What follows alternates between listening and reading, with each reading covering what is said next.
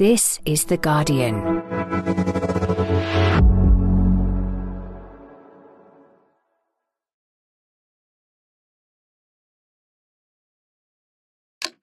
There was pomp and pageantry for King Charles's first ever King's Speech this week. Black law!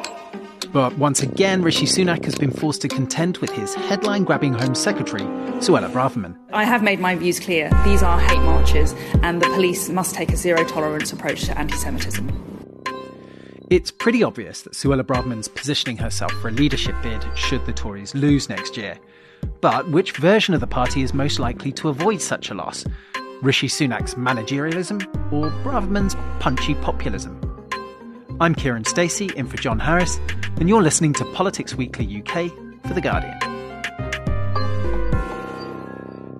Joining me today is the former Conservative Special Advisor Salma Shah. Hi, Salma. Hello. So this week, it was the first King's Speech for King Charles and also the first, and maybe the last, for Rishi Sunak. One of the strangest things for me, though, was to hear the King, in his first King's Speech, start to repeat verbatim some of Rishi Sunak's favourite political sound bites. The impact of COVID and the war in Ukraine have created significant long-term challenges for the United Kingdom. That is why my government's priority is to make the difficult but necessary long-term decisions to change this country for the better. My minister's focus is on increasing economic growth and safeguarding the health and security of the British people for generations to come. So this was Sunak's first, but also his final chance, probably before an election, to show us what the Tories can do in power. But as many people said afterwards, the speech was both far longer than expected, but also had fewer bills in it. Salma, I've spent a while trying to work out what exactly Sunakism might be, what his governing philosophy is, apart from just not being Liz Truss or Boris Johnson. Do you think this speech tells us anything about him and what he actually wants to do with being Prime Minister? So I think it's an interesting question because, of course, there's a lot of pressure on anything that is a sort of government moment, whether it's the King's Speech or budget statement, fiscal statement. And I think you're right. There wasn't anything that told us really what is the intention here? What is the overarching narrative? What is the vision, as people are so fond of saying in Westminster? What is the vision? What struck me about it was that a lot of bills in it, 21, but it all felt slightly bureaucratic. And to me, it felt like it was more of what the civil service had asked for rather than what he wanted or wants as Prime Minister to sort of bring his diagnosis to bear and the remedies of that. I think the difficulty for Rishi is twofold. One, his sort of senior career has always been off the back of some kind of crisis or emergency. He became Chancellor after my former boss resigned. As Chancellor. Your former boss was Sajid Javid, the former Chancellor. Yes, who resigned over a dispute over advisors. Since then, he's basically had to deal with Brexit. He's had to deal with the pandemic and subsequent sort of Tory fallouts in terms of leadership contests and losing faith in Boris Johnson and Liz Truss. So developing a political narrative and a political thesis, I don't think has been possible in that time. But perhaps it's not as suited to his personality either. He does come across as slightly managerial, which in itself is no bad thing. It seems like it's a correction from what we got from his sort of very ideological predecessor. But defining what he is, it doesn't seem to have happened. He doesn't seem to have had the space for it, but certainly he doesn't also seem to have prioritized it. So I don't think there is any point in defining what Sunakism is, because I don't think he is in a space where he wants to do that. It's just about management. Yeah, there's not such a thing as Sunakism, which maybe isn't a problem. I mean, Keir Starmer will say, for example, that people have had enough of conviction politicians and want someone managerial for a bit. And maybe Sunak's made the same calculation. I think that argument worked when Boris Johnson was Prime Minister and Keir Starmer was sort of supposed to be the antithesis to him. I don't think that works when both leaders of both of the government and of the opposition are quite managerial. I mean, you can't really tell the difference between Rishi and Starmer, and I think that's going to be a bit of a problem. So if Starmer's not offering the vision piece, then what differentiates him? Yeah, I think it's going to be really interesting going into the next election to see both leaders saying, long-term decisions, in the country's interests rather than ideology. But, for me as well, what came through in the speech was, I've just been at the AI summit up at Bletchley Park, where the Prime Minister, probably about a year out from an election that he looks like he might lose, spent 2 days basically hobnobbing with the great and the good of Silicon Valley and a few world leaders, talking about a very techie subject, and then rushed home from the summit to interview Elon Musk on stage in central London in one of the most bizarre events I think I've ever seen as a political reporter. This has led some people, Alice Thompson today in the Times, for example, saying they think he's checked out, that actually what he's doing is a few bits of tidying up, bit of housekeeping, and what he's really got his eye on is a job in Silicon Valley a la Nick Clegg. Do you think there's any merit in that argument? Look, I think, there might be some truth to it, but I have very rarely come across a senior politician that doesn't fight tooth and claw to keep the office that they're in. Because, turning into Nick Clegg is not exactly what, no offense to Nick Clegg. He's a rich and powerful man. He's done well in life. Who am I to besmirch that? But in comparison to being Prime Minister, I think you still would fight tooth and claw, and you're not going to be sort of as clear-sighted about your sort of path out of government if you are there and you still want to do something. So I don't totally buy that.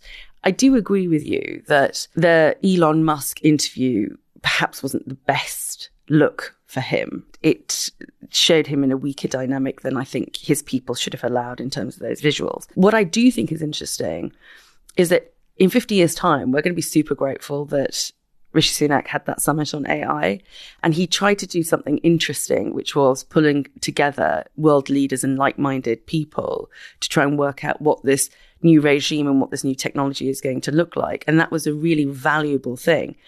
Was it the thing that he should have majored on? No, probably not. And there are other things that he should be doing. But I don't think that sort of negates the fact that it was an important thing to do. And what about the party now? We've had a bit of a reset. We had conference, then MPs were away for a bit. Now they've come together again for the King's speech. We've got the autumn statement coming in a couple of weeks. What's the mood among Tory MPs that you speak to? I think there's a resignation with some parts of the party. I think for others, it's an opportunity to sort of think about what's going to come next. And this is the most dangerous thing if you allow that calcification to occur at the top of the party and top of the chain, is that people start thinking about what are they going to do, and the agitation begins.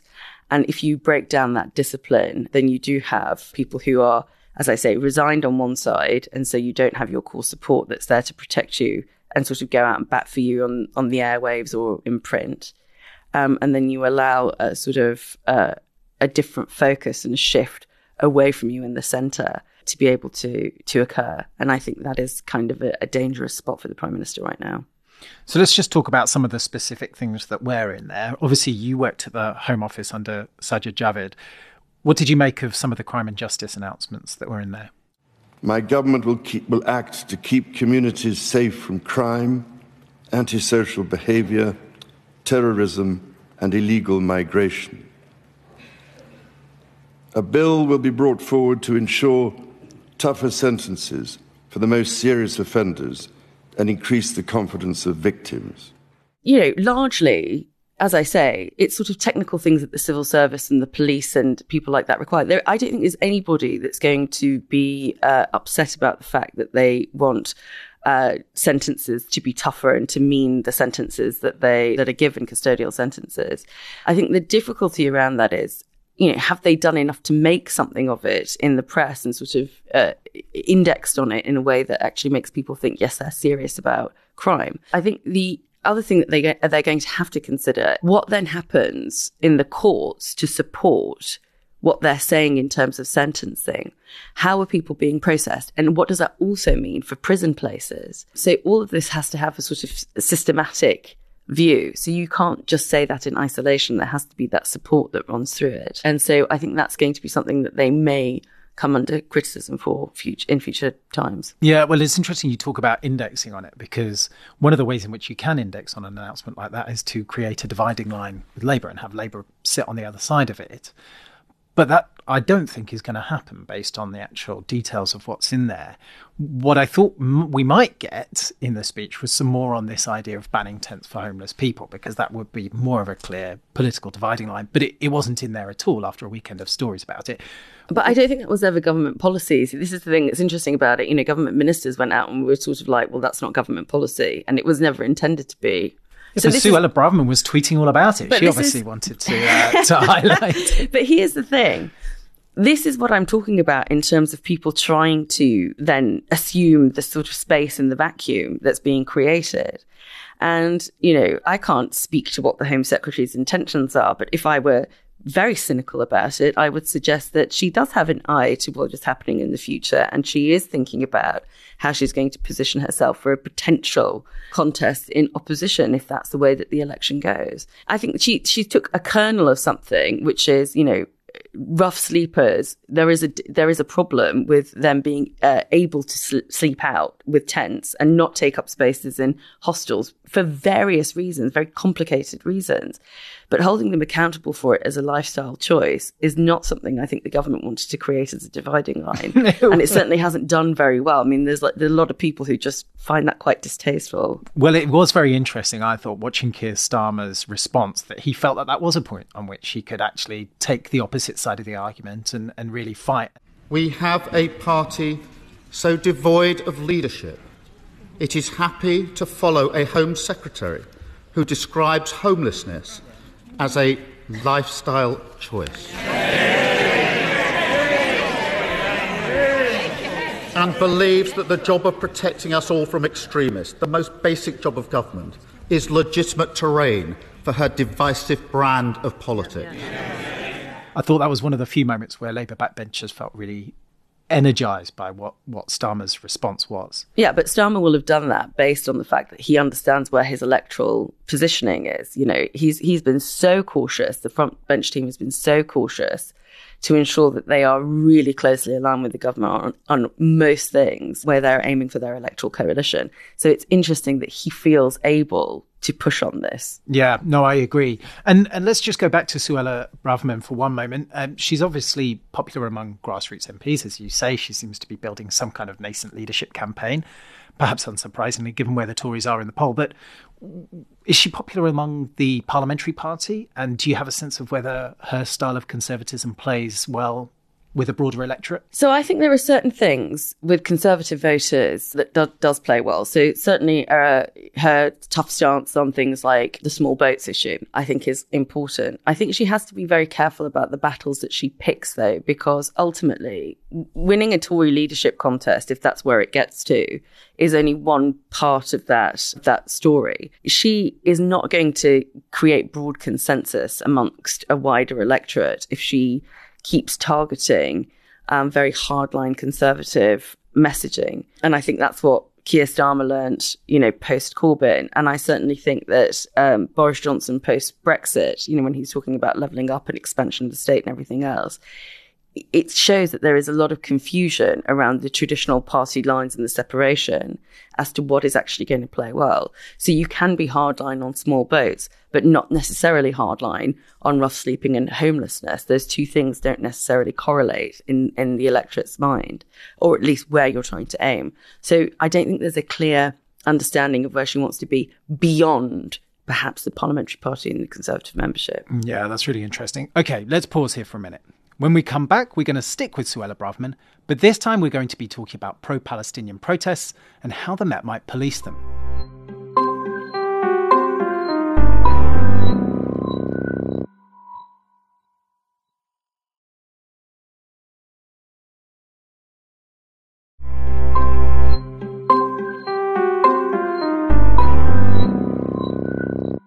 Welcome back. Before the break, we were talking about Suella Braverman and her views on homelessness. We're going to stick with the Home Secretary now as we try and figure out what exactly she's trying to achieve with her hardline stance on the pro-Palestinian protests planned for this weekend. We're recording this episode on Wednesday lunchtime, and Braverman is engaged in something of a public spat with the head of the Met, Sir Mark Rowley, over whether the police should cancel those protests altogether. She has pretty strong views on the issue. As I said, I'm not going to get into matters which are operationally independent for the police and the Crown Prosecution Service. They need to make those decisions based on the facts and the evidence as they see them. But I have made my views clear. These are hate marches, and the police must take a zero-tolerance approach to anti-Semitism. Sir Mark Rowley, however, is pushing back pretty hard. Here he is speaking to the Newsagents podcast. What is a hate march? Yeah. You'll have to ask the Home Secretary that. I mean, she's picked two words out of the English language and strung them together in a way. That's something that she's talking about. I don't know whether she means everybody there or some of the people there. That's not for me. I'm held to account by politicians. I don't hold them to account.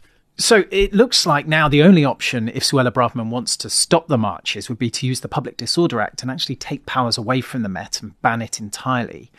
Salma, you worked in the Home Office. How big a step would that be? Did you ever get close to considering such a move? Look, this is really, really difficult because on one hand, you want to respect and support freedom of speech and right to protest.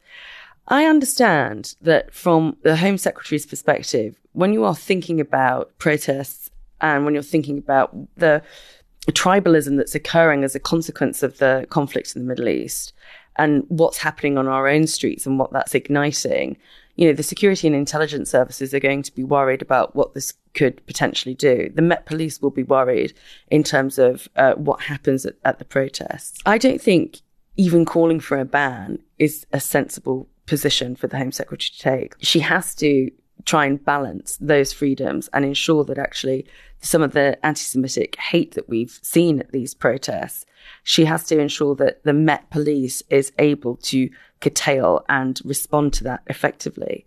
But banning the protest, I think, and sort of raising this as a political issue, I think exacerbates the tensions. I just want to ask you one last thing. We talked before about the idea that Suella Braverman is on some kind of manoeuvres in terms of a leadership campaign. Do you think what she's doing right now is, as some Tory MPs say, is trying to get herself sacked? And do you think that would be a good idea for her positioning herself as a future leader? It worked for Boris Johnson. I think there's a playbook being looked at here. Look, this is going to sound horribly worthy, but I am still a traditionalist enough to think that actually if you do a good job and you serve your country and you do the best by the public, that is the thing that stands you in the best stead when the time is right and it comes to this.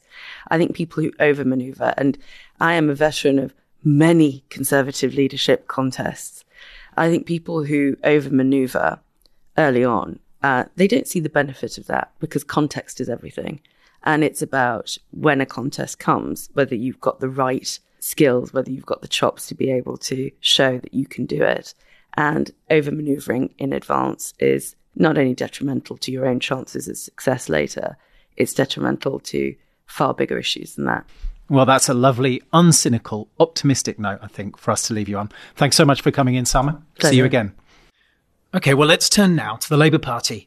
I've moved down to Westminster. I am currently sitting in the upper reporters gallery, just above the House of Commons chamber, so apologies if there's any background noise. And I'm joined by my colleague Aletha Adu, who's going to talk to us about everything that's been going on the Labour backbenches when it comes to Gaza. Hello. Hi, Kiran. So, Aletha, Imran Hussain, the MP for Bradford East, has just resigned from the front bench, saying he could no longer sufficiently, in all good conscience, serve as a shadow levelling up minister because he wanted to be a strong advocate for a ceasefire in Gaza. Well, first of all, you should probably tell us who he is, but also how big a moment is this for Labour? So Imran Hussain's been a Labour MP since 2015. He gained his seat from the Liberal Democrats at that time. He's largely seen as a party loyalist. He has worked under Jeremy Corbyn's leadership before, and he's obviously stayed on under Keir Starmer. So his resignation came to a massive surprise to many within the party, given that he's tried his best to sort of, work with his constituents who are deeply upset over the party's positioning, even though Keir Starmer has clarified the party's new position over this conflict.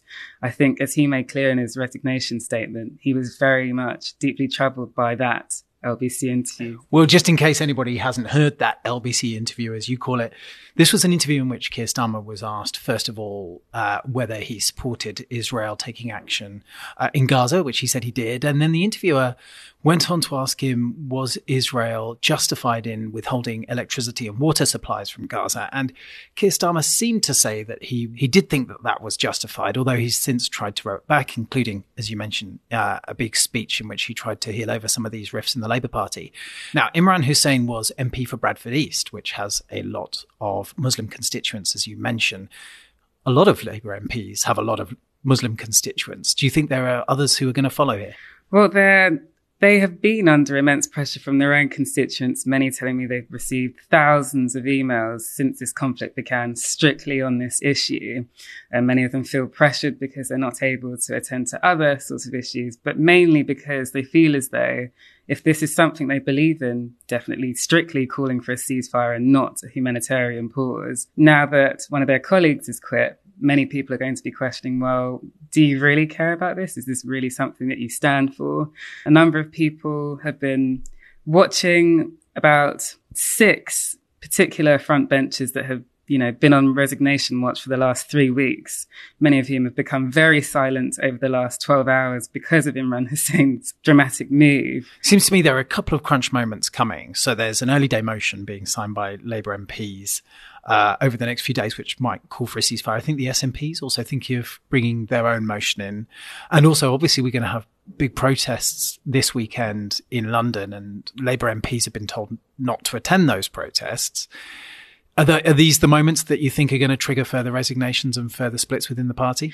Well, it's interesting because that early day motion initially saw Naz Shah had also signed that. She's also a Labour frontbencher. But I think it was on Tuesday, after the King's speech, a number of frontbenchers were warned that if they did sign a fresh motion, they will be essentially punished. And that's when Imran was sort of like, well, okay, this is my moment to resign because I do really want to sign that. I think it would be very surprising to see many other frontbenchers taking the lead and signing that particular motion as a means of resigning. I think a point of contention will be the protests over this weekend.